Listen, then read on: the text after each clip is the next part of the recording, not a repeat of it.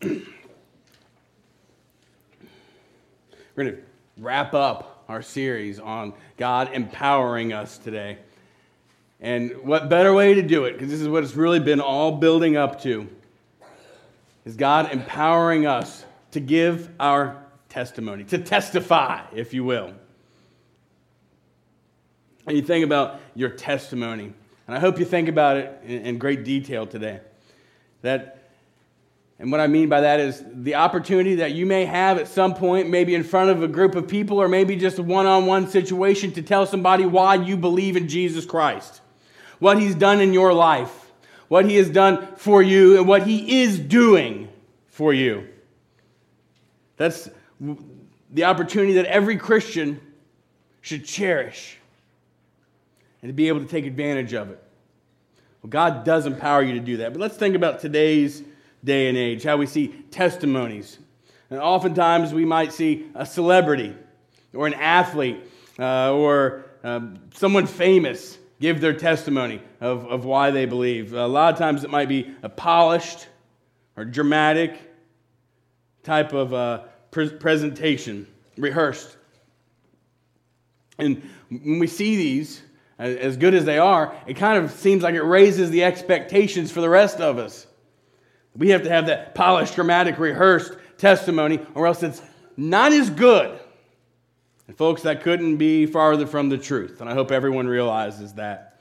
Today, we're going to really look at the fact that no matter where you're at in your life, no matter where you were at in your life, your testimony today is just as powerful. No matter if you've been through the worst of the worst, or whether maybe your situation hasn't nearly been as hard, the fact is our testimony should still be powerful. Because all of us, regardless of where you were or where you've been, all of us were lost without Jesus. We'll look at that today as we go forward. Maybe as I've said these things, maybe you've thought, I'm a little unsure. I'm a little timid when it comes to sharing my testimony. Are you unsure of what it means to you to really give somebody your testimony about your faith? It could be a little nerve-wracking for sure. Giving your testimony could be something that could really make you nervous. Now again, maybe for you, maybe it's you don't want to stand up in front of a group of people to give it. Or maybe for you, because there's some of you that quite honestly may be better at standing up in front of a group of people than you would be just talking one-on-one. I've known Christians over the years, just as you have, who could get up here and share their testimony in front of a group of 500 people and do great. But if you're going to sit in an office in a one-on-one situation, it might be a little harder. That personal aspect of it. This isn't about public speaking, and it's not about counseling. It's about you sharing your faith. And even that, no matter what the circumstances may be nerve-wracking to you. That is not how God intended it to be for you. God doesn't want you sharing your faith to be something that you have to bite your nails over. He doesn't want you sharing your faith to be something that you're going to lose sleep over. God wants you to be able to share openly. God wants you to be able to share joyfully. God wants you to be able to share of yourself. Remember what we talked about with the offering earlier. Those wise men, they came, they shared. They had a little bit of a testimony to share for sure. We come all the way from the east. We followed the star. And now we're going to give. But when we give with our testimony, it has nothing to do with this. It's something that's worth far more than silver or gold. It's something that's worth far more than any gold, frankincense, or myrrh. When we give our testimony, it is the most priceless gift that you could possibly give to someone because you're sharing Jesus. Matthew 28, 18 through 20, these verses we know very well. The Great Commission, therefore go, make disciples of all nations, baptizing them in the name of the Father and of the Son and the Holy Spirit. Teach these new disciples to obey all the commands I have given you. What's that first part there say? Go. Therefore go. Or maybe a better way to say it would say, excuse me, as you are going. Today, as you are going, tell others. Tell others what Jesus has done. Tell others what Jesus is doing in your life. Now think about that. What is he doing for you? The fact is, if you have accepted Jesus Christ as your personal Lord and Savior, he has already done so much for you. And all those past transgressions that we hold on to, he's forgotten about them. We've looked at those scriptures recently and often. God forgets about those things. He chooses not to remember, although we still do. Don't look back at those as the glory days. And don't look back at those to say, look where I was. Instead, say, look where I am today. Look what Jesus is doing in my life today. We've been challenged. And throughout Scripture, you can see this. We've been challenged to give our testimony, to share our Jesus. Let's look at that. 2 Timothy chapter 1, verse 8. Never be ashamed to tell others about our Lord. With the strength God gives you, be ready to suffer with me for the sake of the good news. Of course, it's the Apostle Paul. Do not be ashamed, he says. Don't be ashamed of the gospel. Don't be ashamed of your faith. Don't be ashamed of your Christianity. It's not just saying I believe. It's a lifestyle, all right? Don't be ashamed of it. And in the challenges of sharing, do not be ashamed. Paul, he challenges us to join with him. To join with him in not being ashamed. And to never give up. Now listen, I know it's hard sometimes. But we've got to be ready to join with him even, even if it causes discomfort. Even if it causes suffering. Now think about that, because we've talked about that before in great detail as well. That suffering that Paul had, the suffering that those early Christians had, a discomfort that they had, far different than what we experience today. But yet we still have our own persecutions. We still have our own issues in life. They had more physical, maybe we have more social. But it doesn't matter. It doesn't matter. No matter what discomfort, no matter what type of suffering it may cause. We've got to go forward, not being ashamed. So what kind of suffering did Paul have? I'm going to look at 2 Corinthians. I'm going to read it. Chapter 11, verse 21 through 28. Listen to this. I'm ashamed to say that we've been too weak to do that, but whatever they dare to boast about, I'm talking like a fool again. I dare to boast about it too. Are they Hebrews? So am I. Are they Israelites? So am I. Are they descendants of Abraham? So am I. Are they servants of Christ? I know I sound like a madman, but I have served him far more. I have worked harder, been put in prison more often, been whipped times without number, and faced death again and again. 5 different times the Jewish leaders gave me 39 lashes. 3 times I was beaten with rods. Once I was stoned. 3 times I was shipwrecked. Once I spent a whole night and day adrift at sea. I have traveled on many long journeys. I have faced danger from rivers and robbers. I have faced danger from my own people, the Jews, as well as from the Gentiles. I have faced danger in the cities, in the deserts, and on the seas. I have faced dangers from men who claim to be believers but are not. I have worked hard and long, enduring many sleepless nights. I have been hungry and thirsty, have often gone without food. I have shivered in the cold without enough clothing to keep me warm. Then, besides all this, now check this out, besides all this, I have the daily burden of my concern for all the churches. That's the kind of suffering that the Apostle Paul did.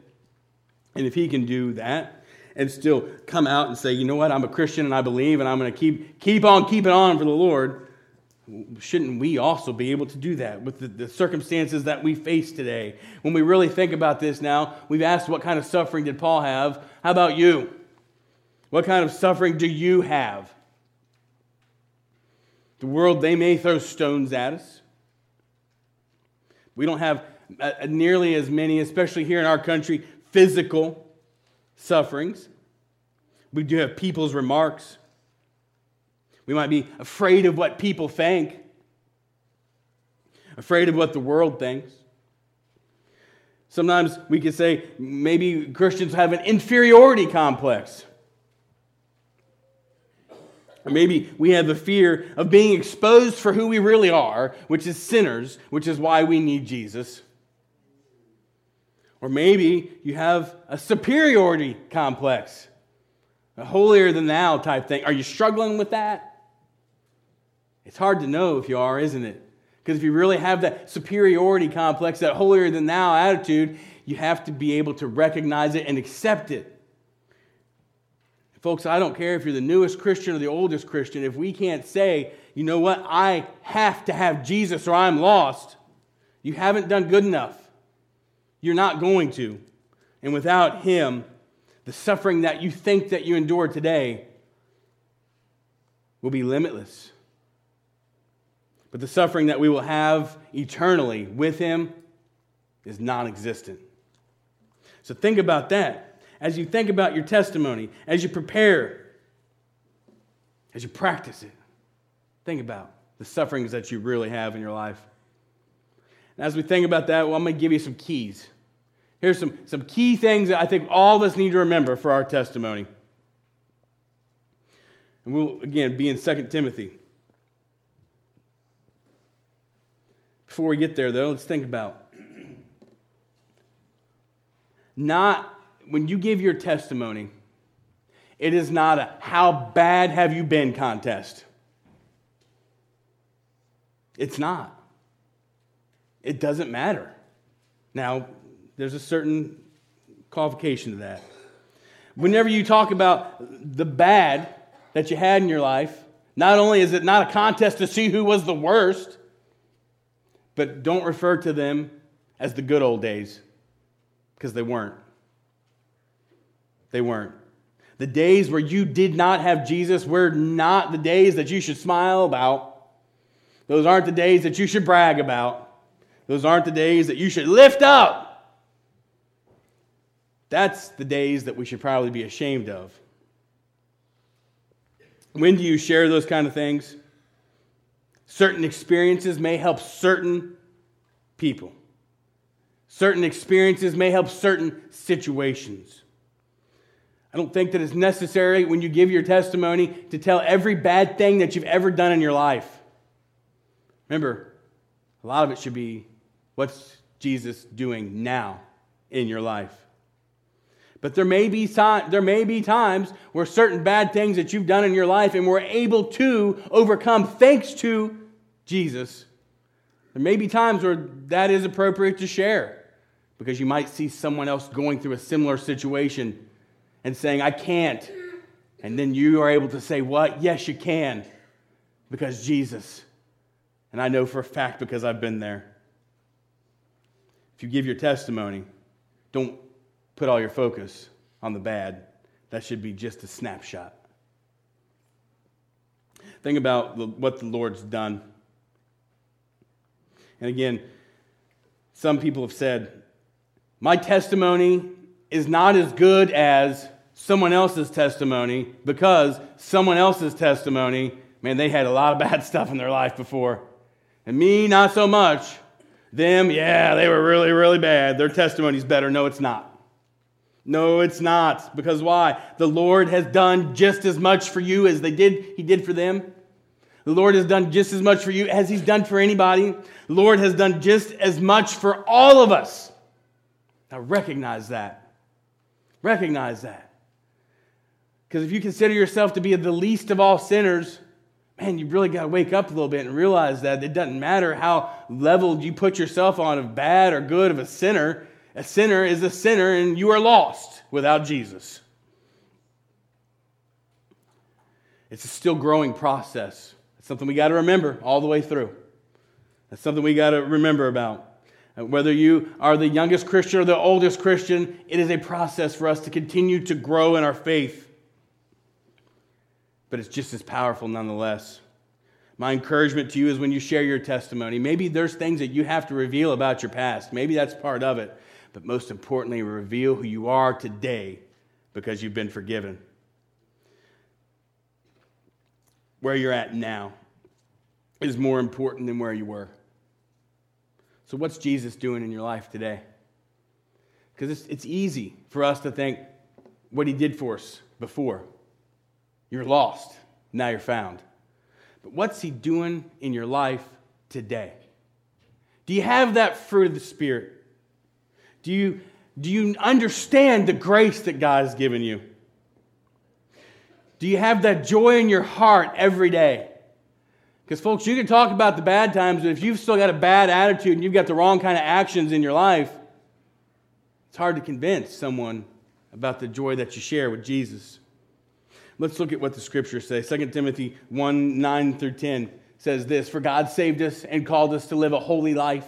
He did this not because we deserved it, but because that was His plan from before the beginning of time, to show us His grace through Christ." You know God's grace. Take a minute. Take a minute right now and remember what God has done for you, what God is doing for you, and how far you've come, and how far you still have to go. I was blessed. I was so blessed earlier this month to hear a testimony from Mike. I could tell you, it strengthened me and encouraged me. Mike, thank you for that. Because what did Mike say? He said, look what the Lord's doing today in my life. Look what He did last week. And I can't tell you how much that touched me. Because he understands God's grace. We've got to take a minute. We've got to remember God's grace every single day of our lives, because we should be a living testimony. Not just the opportunity that we may have to tell someone here or there or a group, but we should be a living testimony with everything that we do. 2 Timothy chapter 1, verse 12 tells us, don't be ashamed, is what it says. Now He has made all this plain to us. There we go. Go back. It's 12, isn't it? Verse 12.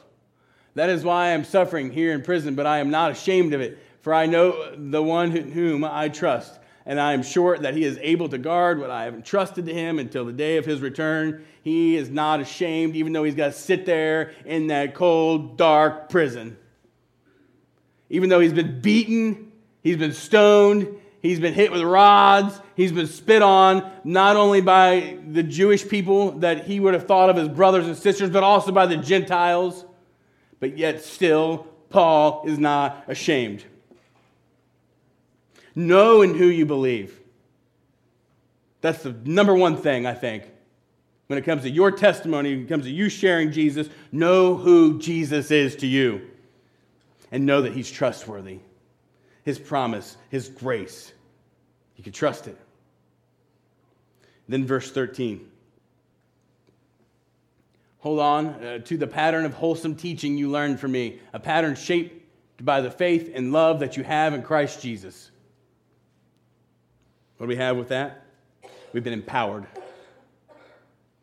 We've been empowered with sound teaching, with faith, and with love.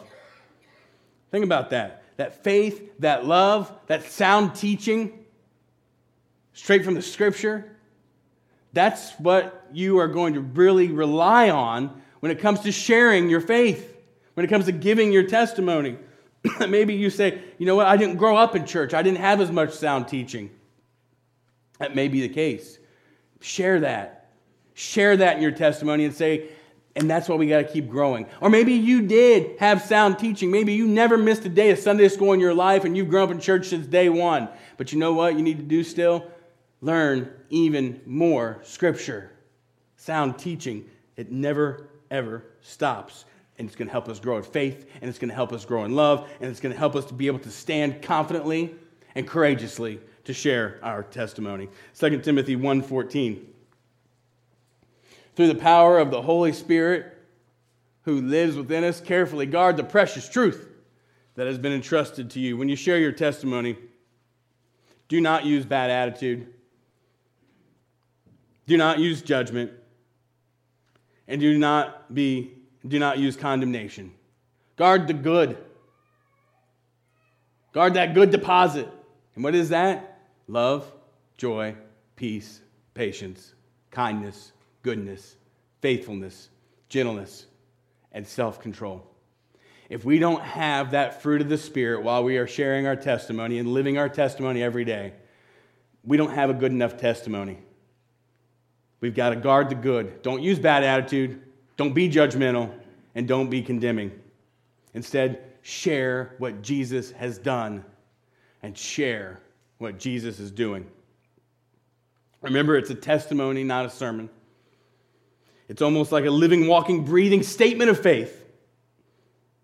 Be empowered by it. And remember this, we have godly resources. And those godly resources, we should absolutely use them for our testimony. 2 Timothy chapter 1, verse 7 is going to talk about some of those godly resources that we have. For God has not given us the spirit of fear and timidity, but of power, love, and self-discipline. Now, folks, think about this for a second. I hope that these words aren't going in one ear and out the other. I believe the Scripture's been clear. We're not going to be judgmental or condemning or have a bad attitude. Instead, we're going to use our sound teaching, our faith, and our love. We are going to be powerful because we have love and self-discipline. We cannot possibly give a good testimony unless we are doing our best to live that good testimony obediently every single day, recognizing the fact in great humility that we are still growing, that it is a process, and that our testimony is just as powerful whether we're a Christian for 2 weeks or 200 years. That's why Jesus is so awesome, because his promise never changes. Here's a testimony for you that we'll end with. Not mine. Mark chapter 5, verse 18 through 20. As Jesus was getting into the boat, the man who had been demon-possessed, you might know him better as Legion, begged to go with him. But Jesus said, "No, go home to your family. Tell them everything the Lord has done for you and how merciful he has been." Think about that. He's wanting to go with him. Jesus says, "No, go and tell." So the man started off to visit the 10 towns, the Decapolis of that region, and began to proclaim the great things Jesus had done for him. And what happened? Everyone was amazed at what he told them. Now, let me tell you something. This guy had a good testimony, didn't he? This is a guy who was demon-possessed. You know who else had a good testimony? The apostles, who were sitting right there with him when Jesus did that. But this guy, for sure, he's wanting to go and he's wanting to tell. Hey, I was the guy people knew as Legion. I was demon-possessed. Let me go with you, Jesus. Jesus says, "No, go and tell." Not just the people of this area. Go to all these 10 cities. Tell them. Tell them what Jesus did for you. Tell them what Jesus is doing. Would you please bow with me? Most gracious Heavenly Father, we ask right now that you will give us the courage that we need. Lord, we know that you're empowering us to testify, to tell others about you. Help us to be able to do that courageously and boldly. Lord, help us not to make it about ourselves, but instead to make it about you. But Lord, we know that we need to share of ourselves so that people can understand, that they can relate. Lord, help us all to recognize that we're sinners. And without you, we're lost. Because, Lord, we know when we recognize that, when we accept that, helps us to understand a little bit more our responsibility. Because there's so many others that are lost out there. Lord, we ask that you will help us to never hesitate and never be ashamed and never be timid when it comes to sharing you, when it comes to telling people about our Jesus. Lord, we know that he's your son, your only begotten son, but we know that you gave him to us as that sacrifice for our sins. Lord, thank you so very much for our salvation. That's why in your son, Jesus Christ, most awesome and precious name we now pray. Amen.